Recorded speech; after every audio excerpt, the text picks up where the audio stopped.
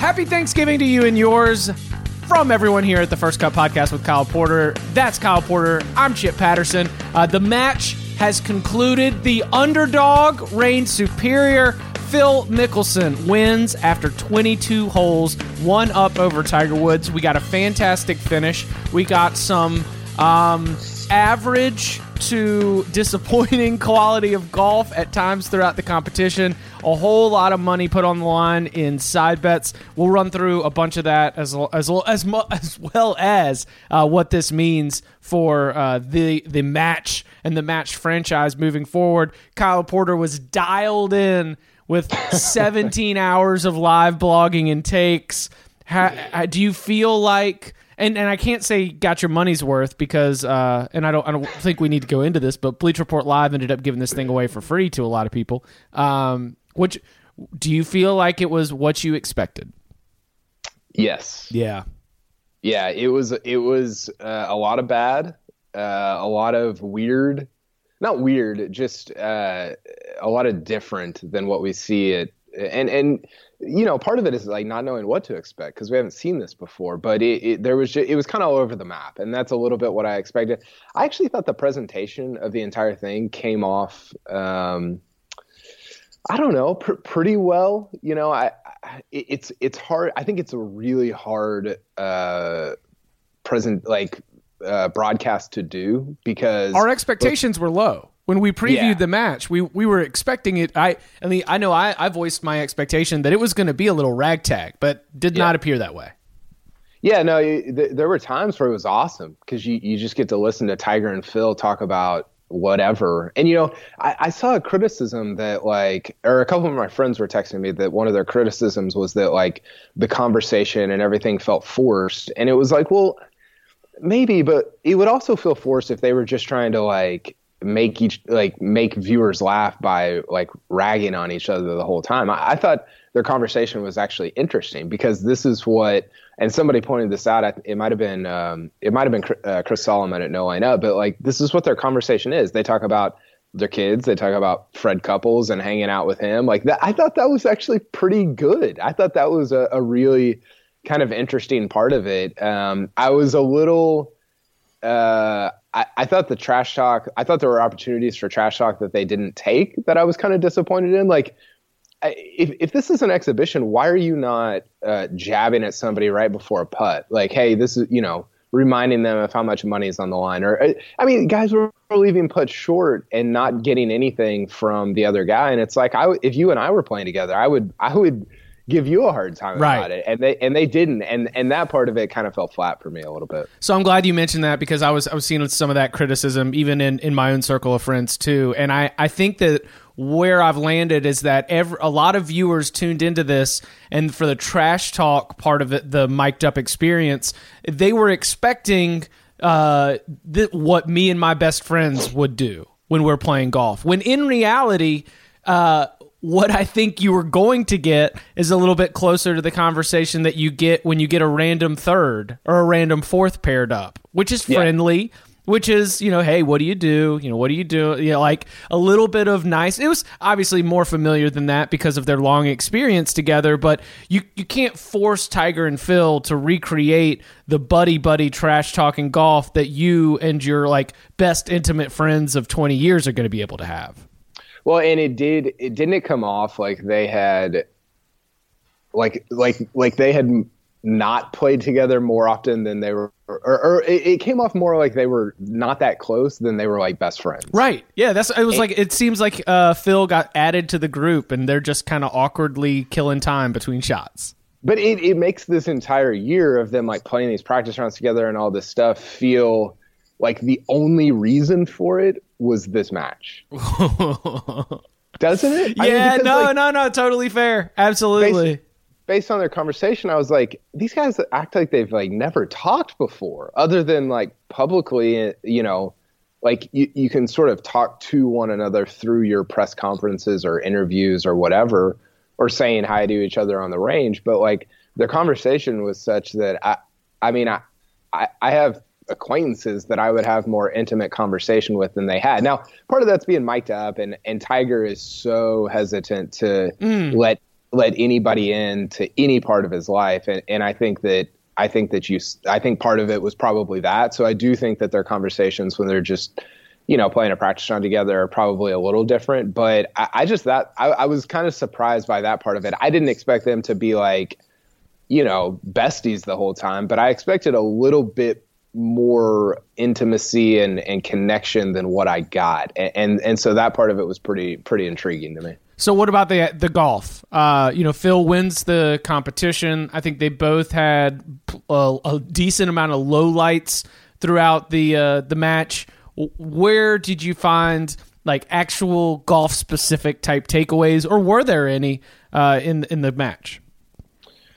Well, Tiger twirled his tee shot on the first, and that was that was pretty much it. Like it was all downhill after that. No, you know what was surprising, Chip, was how well Phil hit the ball. Mm-hmm. He hit it really well. He drove it well. Some of his iron shots were a little off, but if he would have putted at all, I mean, I think he ended the day. I think he was 4 under through the 22 holes that they played. If he putts at all, he's 7 or 8 under. I mean, at all. Like he just didn't make any putts. And so I thought that was my biggest takeaway was I was surprised. I wasn't surprised at how poorly Tiger hit it, just because I didn't really expect. That's kind of how I expected both of them to hit it. It's the middle of November. They haven't played competitively in over a month. It wasn't a great situation for them to play great golf. But I was shocked by how well Phil hit the golf ball. That has to come back to Phil Mickelson has been planning on this for like the last 4 months, and he's been teeing up for this like the way that I would for like one of my 4 biggest golf weekends of the year. Tiger Woods says he hasn't picked up the clubs in 4 weeks. Probably something to attribute to that with the way that maybe each of them approached the golf aspect of this event, right?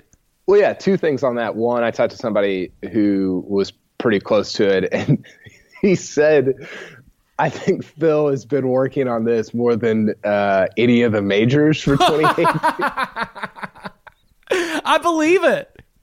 Which was hilarious. But then it also came through in the broadcast, right? Like after Tiger would finish a hole, he literally didn't know where the next hole was. Right. And Phil was like, yeah, what's the he was talking to his brother, his caddy, Tim. He said, what's the slope on that? Like, how far are we below the hole? Like he was getting slopes on shots from like 170 out to like add yardage. I mean, he was locked in to what he was trying to do. And so, yeah, I think that totally came through in terms of how much preparation each guy put into it. All right, side bets results. Birdie on the Phil exclusive doubled up $200,000 bet from the press conference. Phil did not get a birdie on number 1. Tiger got that one. Closest to the pin on number 5. Phil took that one. Closest to the pin on number 8. Phil took that one. We had no winner for side bets for putts on number 8. No winner for an eagle, $1 million bet on number 9. No winner for the eagle bet on number 11. Closest to the pin on number 13. Phil takes that one too. And then, oh my gosh, I think that I had just sort of real quick the fake money. The big stack of money where if you zoomed in, you realized that it was movie money from like bank heist movies. The fact that it was fake money it just was perfect, right? That this event would be concocted and have a whole bunch of fake money there. But the drives on number 14, given the side bet, was just a chef kiss perfect. Yeah, both of those things, and the fact that it ended on a contrived hole that they had to recut that took place on a practice green. Like they literally teed off on a practice green to determine the winner of 9 million fake dollars. I mean, real dollars, but the stack was fake.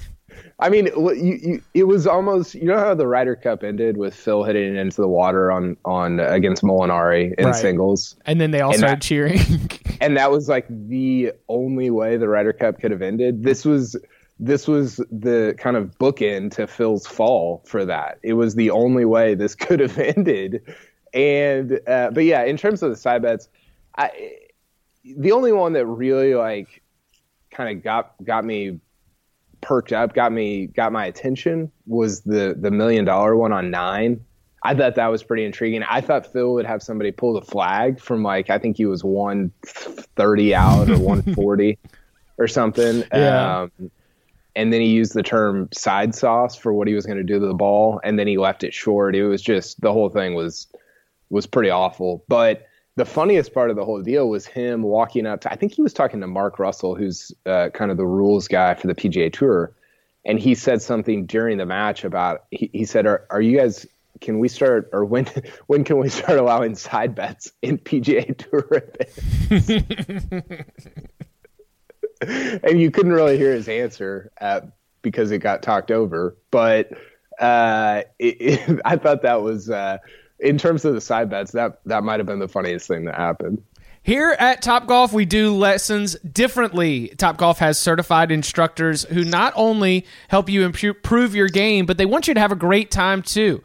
So what you can do is you can go on over to topgolf.com/lessons and you can book a lesson with one of these certified instructors. They're going to welcome you to the Topgolf facility. They're going to take a look at your swing, figure out some tips, figure out ways that you can start hitting the ball better, lining up that club face. But guess what? Then you're also going to be able to enjoy all of the wonderful amenities that Topgolf has to offer. So you can sip, you can snack, you can swing, and you'll be playing better with Topgolf Coach. Once again, book a lesson today at topgolf.com/lessons. They've got these certified instructors at all of your favorite Topgolf facilities. Once again, book a lesson at topgolf.com/lessons, topgolf.com/lessons. So where with the initial match done, and with the knowledge that we have about the the investment from both Tiger and Phil into this enterprise, where is your level of optimism, or where do you think that this venture goes from here? Can we look forward to a rematch? Like, are we going to get Tiger and Phil again, or are we going to mix it up and it'll be Tiger and Phil versus like a Justin Thomas and a Ricky Fowler? Like, is there a way that you can see, based on the success or lack thereof from this first edition, that can say something about the future of these prize fights as they're sort of being billed? Yeah, prize fight. I think probably the latter. I think it's Tiger. I think the next iteration is Tiger and Phil teaming up.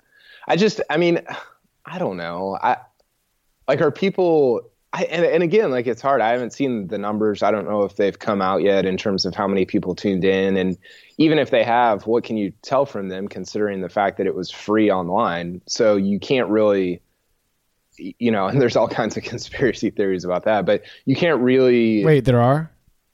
Yeah. Nice. Can we talk about those, or is that an off-air conversation? No, we can talk about them. I mean, I don't see why not. What are the conspiracy theories? Well, the conspiracy theory is like, in the lead up to the match, so if the pregame started at whatever time it started, I think it was 2 Eastern. If Bleacher Report or didn't, or executives at Turner didn't see the numbers they thought they would see in terms of online purchases to watch the golf, then maybe they didn't want to report like that 10,000 people had purchased this. Oh, yeah. And so they just opened it up. That was one conspiracy that was floated to me. And then my response to that was, what if it was just a play to get as many people watching as possible, so that the next time you could have a little juice when you try to do Tiger, if you're doing Tiger Phil again, or Tiger and Phil versus Spieth and Ricky, to say, well, 700,000 people tuned in last time. I bet we could get this percentage of people that actually pay for it this time. And so it's sort of a spin-off of the first conspiracy theory. But I mean, I don't know, that might be a little far-fetched, but maybe not. I mean, I have no idea, and I don't have any idea really what. I mean, isn't that like the one thing that you would have figured out going into this? Even if like you don't know what you're doing for a playoff, which maybe they didn't. That was kind of shaky. You don't know all the different things that go into this. You don't know how they're going to play out. You have to know that your purchase button works and that it's functional and that you're able to use it. And that was the one thing they got wrong. I just don't see how that happens if you've got, 10 or 12 or however many $1 million invested in this. Interesting. I'd probably lean more towards the conspiracy theory of just goose the numbers, especially in the interest of trying to make this a franchise where you might have another one. You say that we'll take the L for the large audience. And that's like, when the reason why you get more numbers on a broadcast, a network broadcast than you do on cable or than premium. Like, it's just, if it's free and if it's easy to access, then you're going to have the most amount of people. And if the one thing that you want to make sure that you do is you're able to report that this was a rousing success, then yeah, just open it up. Let everybody, go ahead. Doesn't that make sense for sponsorships? Because so what happened here is that Turner essentially paid this Tiger and Phil company, and this is according to Dave Shedlowski over at Golf Digest. Turner paid this Tiger and Phil company X number of dollars, probably, I don't know, 12 mil, 15 mil, whatever it is. And so Phil gets 9, and then Tiger gets a lot, whatever the number is, just to be there. And then the way that Turner's making money off this is twofold. It's the pay-per-view buys, and then it's also the sponsorships. It's the Capital One, it's the Audi, it's the AT&T, it's all these different companies. And so you could theoretically go back to those companies next time and say, look, we had a captive audience for 5 hours that were seeing your, there were no commercials. They were just seeing your brands, your logos, your whatever. Capital One did those kind of in-game commercials or whatever with Charles Barkley and Samuel L. Jackson that were actually pretty funny. Yeah. Charles Barkley was the funniest thing about the entire broadcast. But, that's you don't have to get all of your money via pay-per-view buys. You can get a lot of it from those sponsorships. So I think there's something there. I think that's pretty interesting. And I think next time they do one of these, it'll be interesting to see whether they go back to trying to do the pay-per-view thing or they just go straight sponsorships and make it free for everybody. Well, and then you go straight sponsorships, make it free for everybody, and you put it on Bleacher Report Live or make it something that you're at least promoting a different product. Because Turner could put it on TNT, but then you create that little hoop, but without the financial incentive. I think you're right. Because if you've sold the sponsorships, that's the other reason to just maximize the eyeballs, because that's the way that you're going to ultimately make the most money. Probably so. Yeah. It could be a combination of both of those conspiracy theories. I have no idea, but it does feel like that's like the only thing you had to get right, and it just does. It feels weird that was the only thing they really didn't get right. So who do you want to see as the next edition of the match? Probably Rory and JT against Tiger and Phil. Do you think that Rory will do it? I don't know. I think Rory would be kind of like, I think Rory and Phil would be really funny because I think Rory is not scared to say stuff. And I think Phil is also not scared to say stuff, but he gets in this like Tiger vortex and it gets all like, not sideways, but I think he doesn't totally know, like he doesn't want to overstep the Tiger line, and right. I think he respects that line that Tiger has. And it's making him a lot of money right now too. So I think I think he is hesitant to talk as much as he would if somebody else was involved. He's not the biggest dog in the room. And when he is, if Rory or Spieth or Ricky or whoever was there, I think you would get a lot more out of him. So so you're basically trying to figure out ways to get Tiger out of the picture? Pretty much. Yeah, because he's too much of an impact. Like people were always, trying to harp back to the Tiger effect. The Tiger effect in 2018 and 2019 is that he really ruins our fun at these pay-per-view events.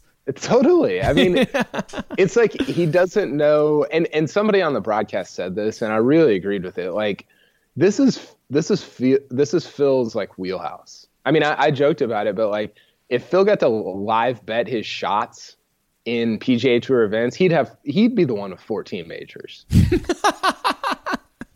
I mean, seriously, if he got to live bet his shots and talk and all this stuff during PGA Tour events, he would have had a much better career. This is what he does. I mean, this is just, he's so comfortable in that situation, and Tiger just isn't. Like, even when he was trying to talk trash, or just even like the things he would say, like, oh, it's, this is how it used to be, or, whatever. It felt so weird and bizarre and not how a normal person in that situation would talk. But the point on the broadcast was like, this is not what Tiger does. He's very solitary. Like, he's very alone. Like, he doesn't do like the pro-am thing. And Phil said hi to like 300 different people that were there while they were playing. I mean, he would go off and give hugs and, hey, Jim, thanks for being here. I loved what talking about the course. Like, Phil was in love with the course, by the way. Oh, never seen it this good. Isn't this just the best? I mean, he said that like 20 times. And I think that's really, it just, and not that we thought any differently going in, but it shined a light on the fact that this is Phil's forte. This is his deal. And he kind of thrived in that environment, I thought. I probably didn't do a good enough job of identifying sort of in our predictions and our expectations that comfort level was going to give Phil an opportunity to close the gap of golf that he has between him and Tiger.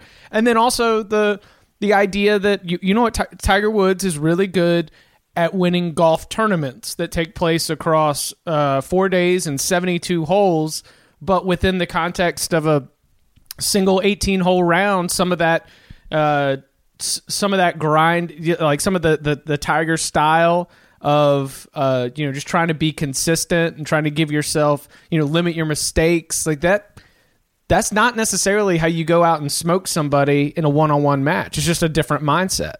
Yeah, especially in match play. I mean, and you see this. I mean, Tiger's the best because he's able to mentally just be involved for 72 holes. Whereas Phil, I don't think he's capable of mentally engaging for 72 straight holes. Even when he has won in the past, you see him just lose his mind for a couple holes or whatever. Like it's a really difficult thing to do, and Tiger's the best ever at it. And so I think that's a great point by you. Just within the context of match play for 18 holes, some of Tiger's advantages that he has on the golf course, golf-wise, are kind of neutralized. Did you hear the best line of the day, though, was I think it was in the first playoff hole, the second time they played 18. Did you hear what Phil said about his tee shot? No, what'd he say?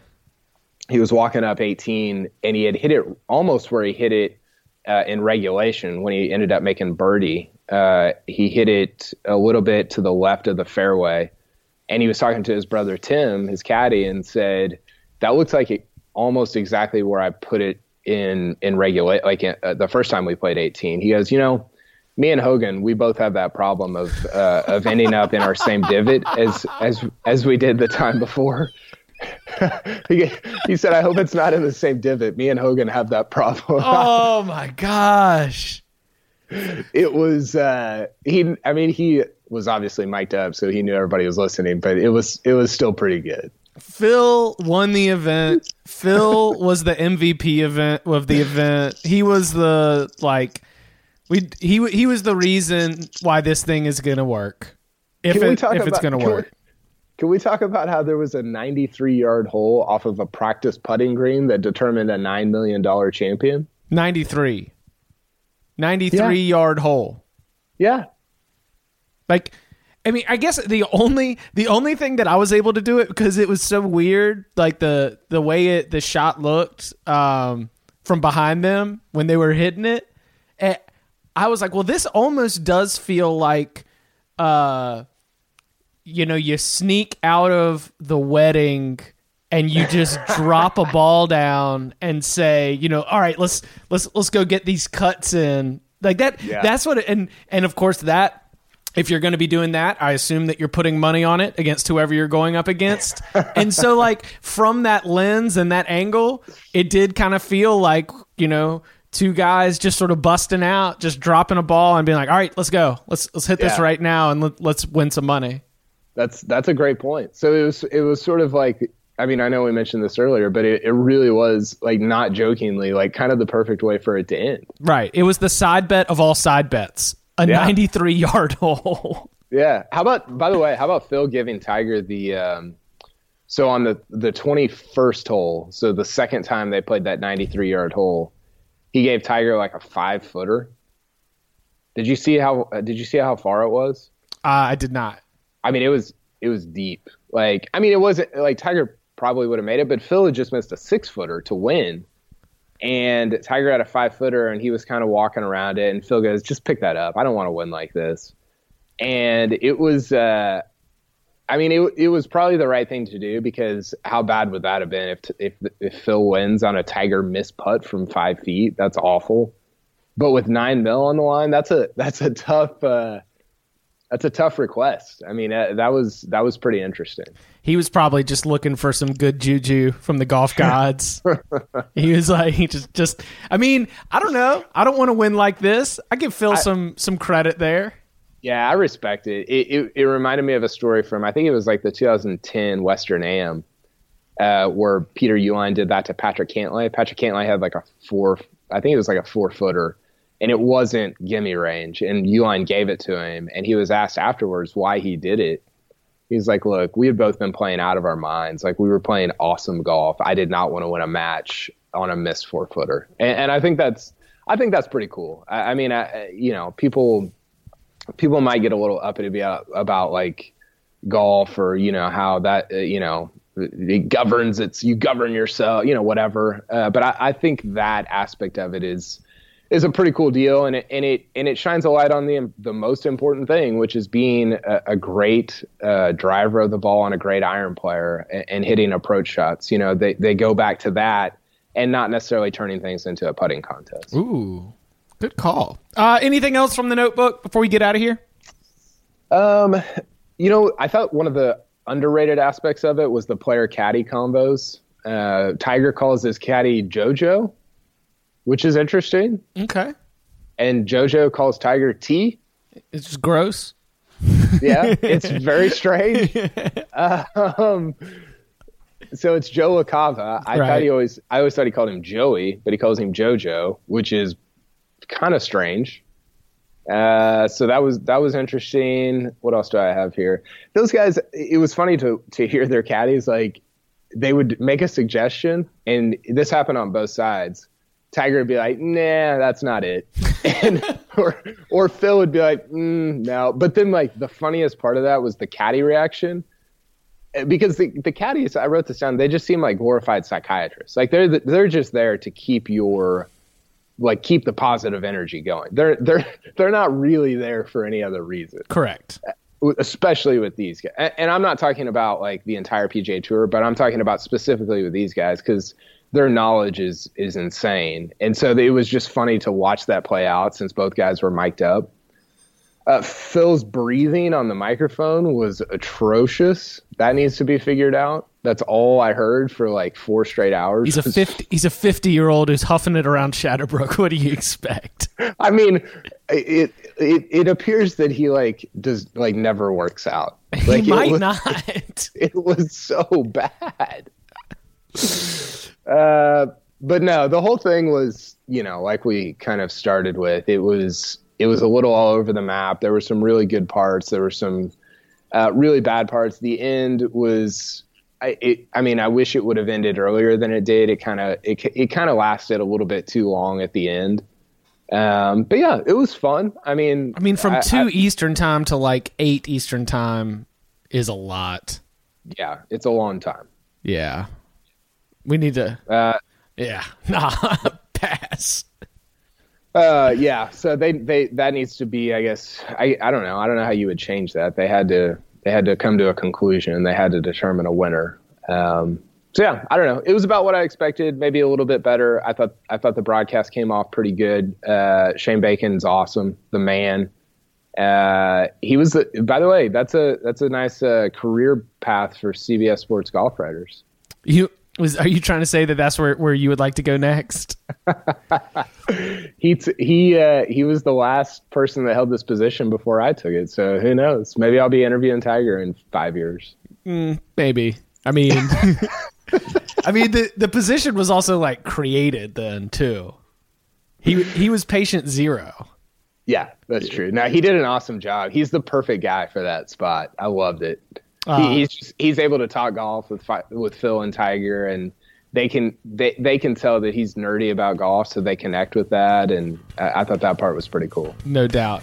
He is Kyle Porter. You can follow him on Twitter at Kyle Porter CBS. You can follow me at Chip_Patterson. Kyle, thank you very much. Thanks, Chip.